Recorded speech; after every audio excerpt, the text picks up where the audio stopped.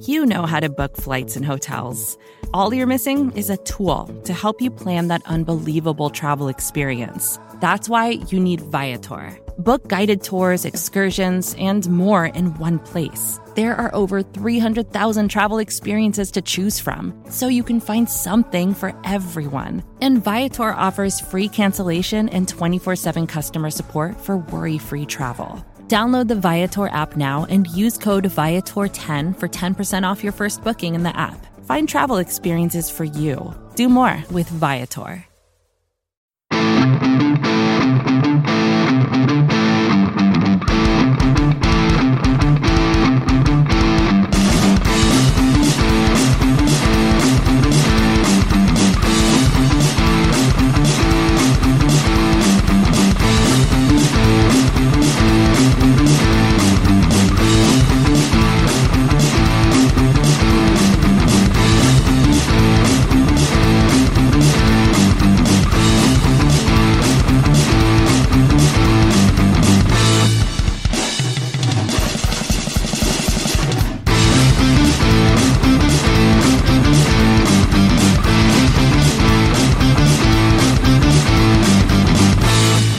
This is the Orange and Black Insider Bengals podcast. He's John Sharon. I'm Anthony Cosenza. And you can get this episode and every other on iTunes, on Stitcher, on Spotify, on Google Play. You can also get it on the Megaphone platform, YouTube, and all of our stuff is on cincyjungle.com. We've got a call coming in here, John, so we're going to try and get to this here. This is the Orange and Black Insider. Who's this? Hey, it's John from Kentucky. John. Good evening, gentlemen. John, how are you, sir? I'm doing great, man. I'm really excited about the Bengals draft. And, some people were kind of downing Drew Sample. And I thought, man, have you people watched the Bengals? When Andy Dalton has a healthy tight end, how he goes down the field against just about any defense. Now, Sample may not be as quick as Eifert, but if he could be healthy and get open sometimes, I mean, I think it's an excellent pick myself. Maybe not for the second round. I don't know. I'm not a draft expert, but I love the pick. And I'll tell you what, I'll even back up a little bit on Dre Kirkpatrick. Give him one chance, one season, see what he does under a different coach. And I was kind of switching gears there, but back to Sample again. I think it's a good pick. Anthony, what do you think? Well, we talked about Sample a little bit earlier in the program. Sample's a guy, right. I think there are pros and cons to the pick. I think for some, it depends. It really depends on what you look at. I think he is a play. I think the comparison for some is like a Jack Doyle. I saw there's a Vanette. Was it Nick Vanette, the Ohio State kid? I think John, you may have put that out. Yeah, on Twitter there, he's a guy that is comparable. He's a guy, look, I don't think he's ever going to be an outstanding player in terms of statistics. I don't think he's ever going to be a Pro Bowl player, which is what you want out of a second-round pick, but I think he's going to be a valuable role guy. I think he can use him and move him around in a lot of different spots. Like I said, I envision him in an H-back type of role at times. He's a goal line weapon, which is what the team needs to score touchdowns. They can't settle for field goals. They need to score points, which they struggled with, especially towards the end of the season last year. And like I said, and like you just said, John, this is a team that has had injuries at that spot. They had injuries at wide receiver last year, and it hurt them. They couldn't move the football, so they need weapons. And I think that is. I think some of the best football for Sample is coming. I don't think we've seen some of the best football in terms of stats and production based on some erratic quarterback play in college and him falling down the pecking order in terms of a passing option. So I don't think he's ever going to be a George Kittle. I don't think he's going to be some of these other guys, but I think he could be a movable piece that could be a decent contributor for this team. Well, you had an outstanding podcast the other day when you said nobody really gave a close enough look at the fact that the Bengals, the offense, was 3 and out too often. We kept bashing the defense, and we kept bashing the coach. He'd been here too long, you name it. But one big issue, when Tyler Eifert went down, the Bengals, they started off 4-1, and the defense was getting turnovers, but the offense was going down the field. And what happens? What position? Tyler Eifert, not his fault. Love the guy. He's gone again. And the Bengals just don't move the football as well as they do with a good tight end on the field. Now, I'm not trying to make Drew Sample into something he's not, but so many times watching the NFL over the years, have I seen Gronkowski, Keith Miller, guys like that get their quarterback out of a jam. Mm-hmm. They're wide open 15 yards right down the middle of the field. And when Andy Dalton has his tight end, Eifert, he's open, he just goes right down the field against just about any defense that I've seen. Been watching Andy Dalton a lot of years. So, if I am the Bengals coaching staff, and here's a tight end, he's big, 255 pounds, it's the second, yeah, I grab him. That's just me. I mean, I grab him quick. I don't care what anybody says. I want a tight end for Andy Dalton badly. Yeah, now, because Tyler Eifert's coming back, Anthony, but what if he goes out in 3 games? Right. Not to be too cynical here, but it's happened too many times. I'm sorry. Go ahead. No, you're right, and I think like we said, in defense of the Sample pick, the Bengals moved back and got an additional pick. I'm gonna move on here, John. There's one aspect we're gonna talk about off the air, but thanks for calling in, bud. So the thing he's referring to when he said something I said after the draft analysis, John, and I wanted to get your take on it. My thing is, we bagged the defense, and rightfully so. Tackling was awful. They looked confused a lot of times last year. But I think what nobody talks about is, especially when the injuries started to hit, the offense kept going 3 and out, 3 and out, 3 and out, and putting the defense, even when they got the occasional stop, the team was rushed. The defense was rushed back out there, and disastrous results usually ensued. So I wanted to get your thoughts a little bit on that, if you think there's any kind of stock or weight on that type of stance. Sure, but I don't think Drew Sample himself is going to stop all those problems. No, I think a lot. I think a lot of that was an attribute to Bill Lazor's incompetence as a play caller, and also Andy Dalton's occasional incompetence as a quarterback when he's not surrounded by all-pro talent like a Tyler Eifert. But again, I like what Sample brings, but he's not a world beater at the position. And yeah, he wasn't that productive at Washington, but all the great tight ends in the last 20 years of the NFL have all been productive in college, and they don't really get that excuse with that. You'd like to think that he develops into a Heath Miller type player that can just be a nice underneath option on third down. But again, he still has to develop into that. And he's 23 years old. He's not exactly a spring chicken. He was a 4th or 5th year senior coming out of Washington.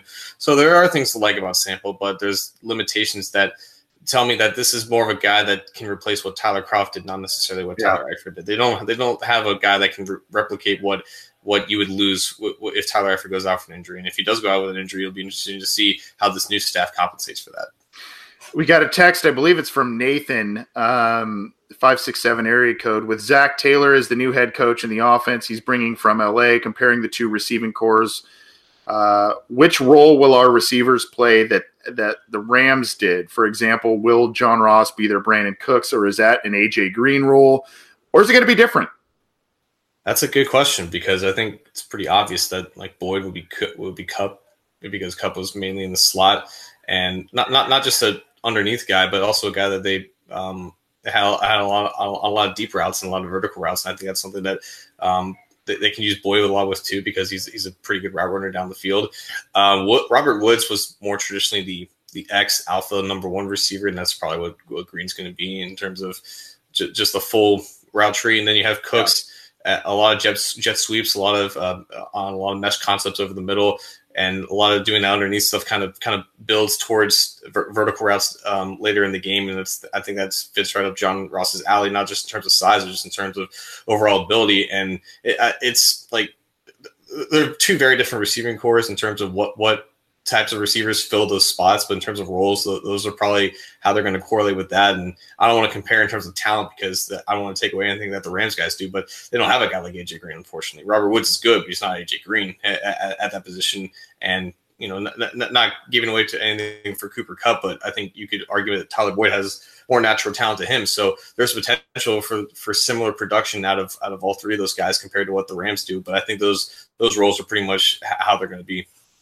Got another text here, John, Dan from Tennessee. Show rocks. Hey, thanks, Dan.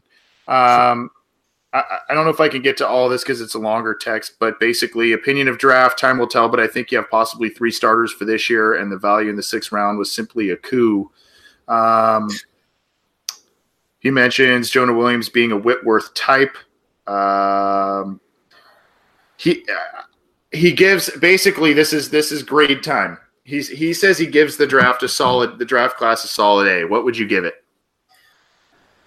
Probably not an A, because if you want to compare it to all the other draft class, I think a lot of other teams took chances on players who could become more than just long-term starters. And unfortunately for the Bengals, long-term starters is probably the highest potential in terms of what the players that they took. But the first 3 picks, I think they can all become long-term starters, with more leaning towards Jonah and Pratt. Sample probably has some work to do to reach that level.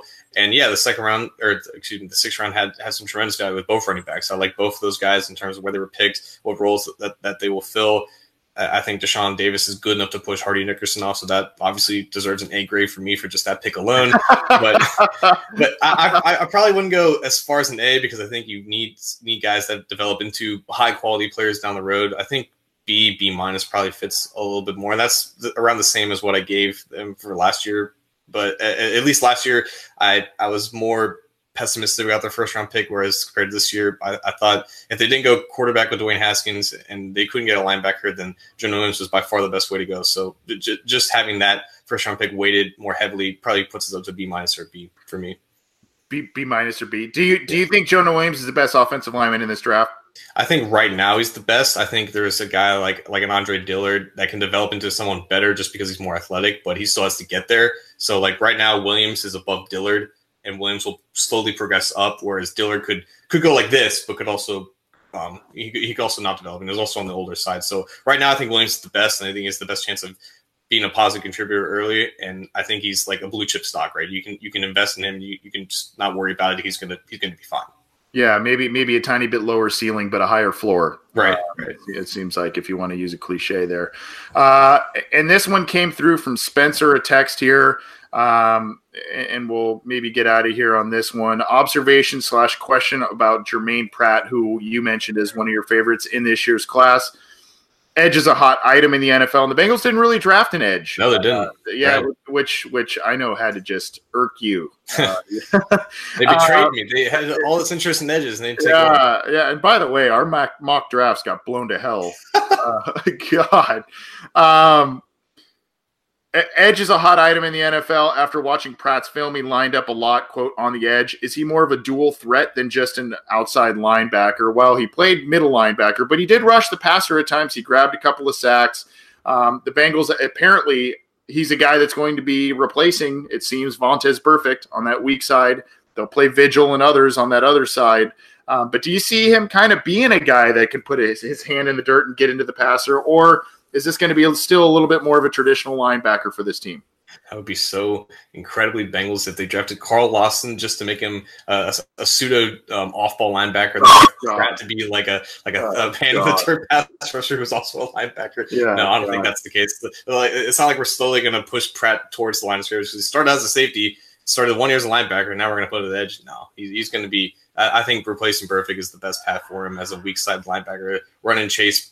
Pursuit, knife through the line of scrimmage. I think that's perfect for him and his skill set, because he's like a heat-seeking missile. Like, he's probably the best, if not one of the best pure tacklers in this class. Yeah. I think that's some more you can say about Devin White or Devin Bush. While they were productive in terms of tackles, they had some issues in terms of missed tackles. That wasn't really an issue with Pratt. In just the 1 year that he started at linebacker, he was a tackling machine there. You know, he produced like a Pro Bowler in terms of solo tackles. So I'm very comfortable with him being a linebacker, and he can blitz as an off-ball guy, similar to that of a Devin Bush. So if they do have issues rushing the passer during games, calling upon him for a couple of delayed blitzes wouldn't be the worst thing in the world.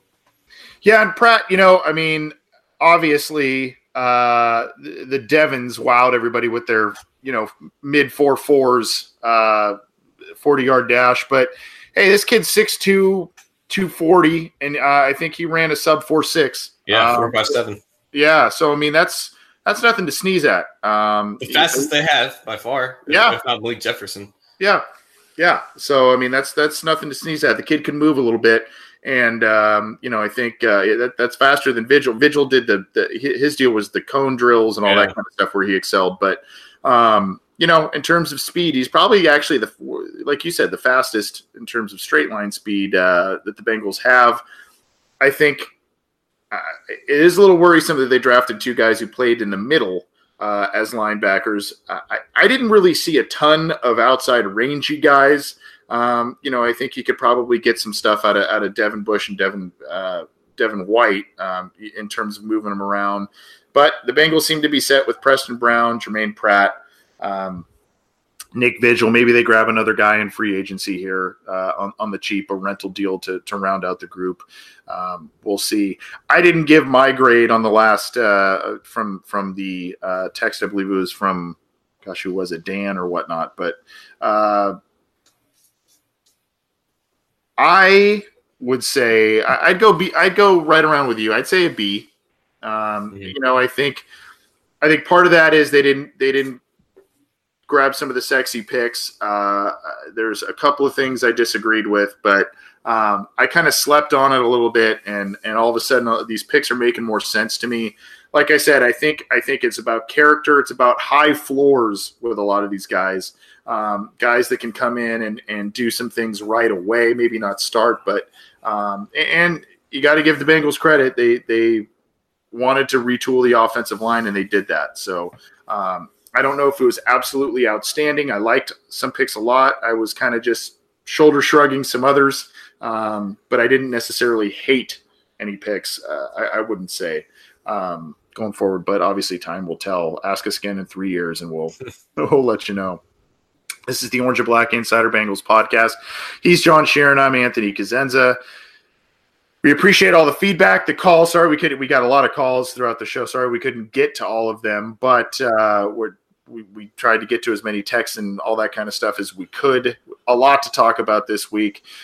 In case you missed it, we put up a lot of stuff on our audio feeds and our video feeds about reactions to most of the picks throughout the weekend, as well as a wrap-up of all of the picks. So check that stuff out after you check out this episode, of course. And you can get this episode and every other on iTunes, on Stitcher, on Spotify, on Google Play.